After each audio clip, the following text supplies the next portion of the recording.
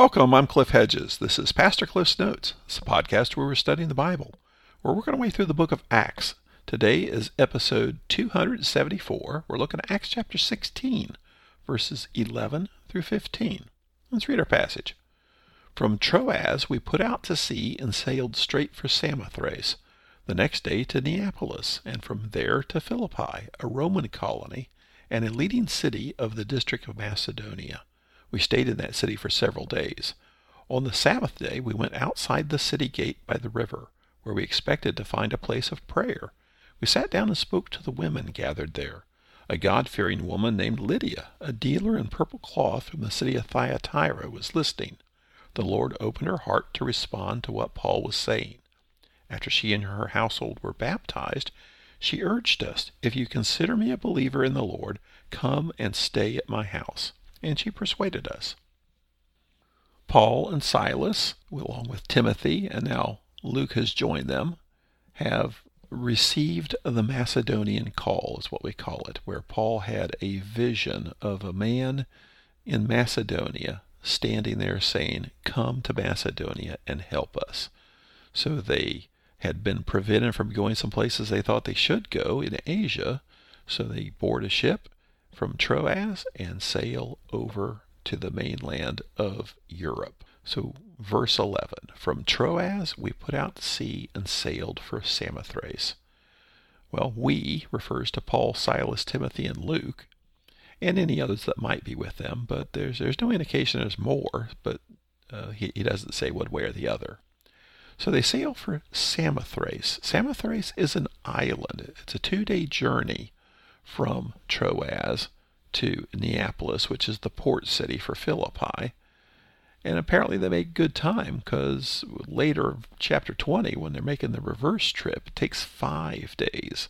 So they sail from Troas, they spend the night on the island of Samothrace, then the next day they go to Neapolis. Neapolis is a port city, and it's the port for the city of Philippi, 10 miles away from Philippi. So verse 12, and from there to Philippi, a Roman colony and a leading city of the district of Macedonia.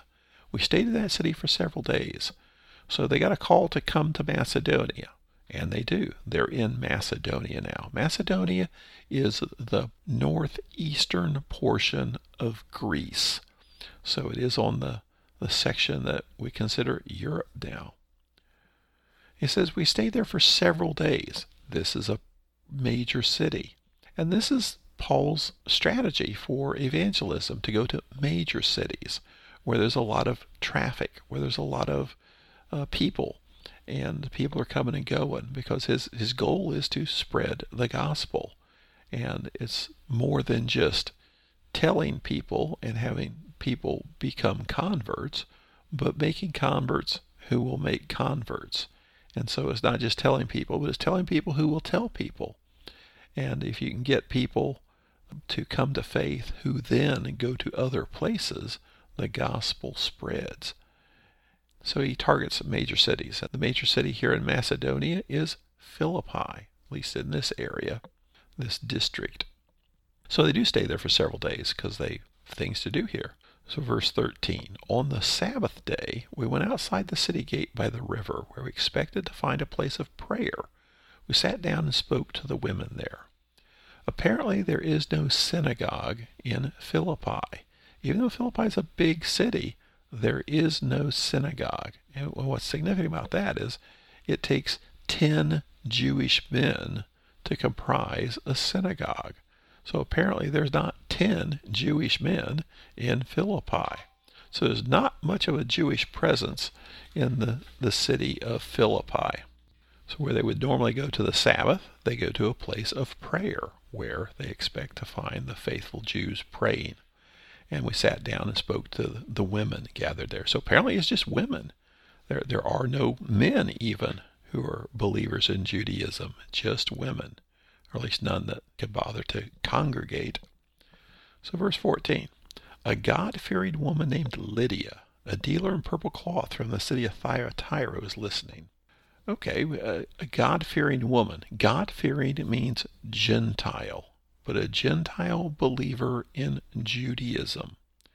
So this is what we know about Lydia, is she's a God-fearer, meaning she's not a Jew, but she believes in Judaism. Now, Luke doesn't say, but are all the women there God-fearers?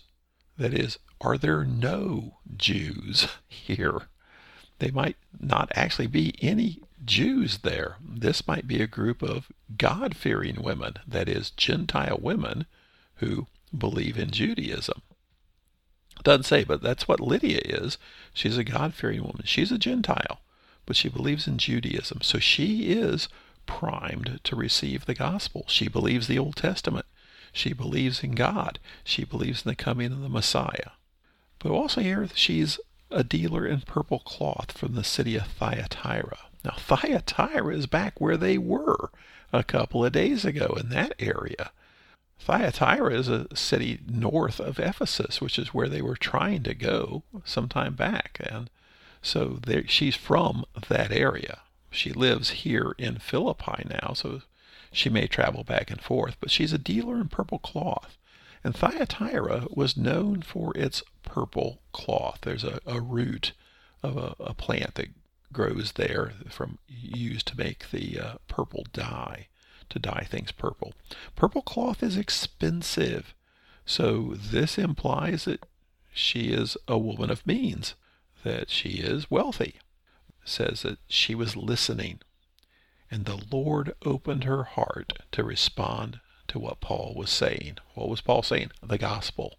Jesus is the Messiah. Jesus is the promised one.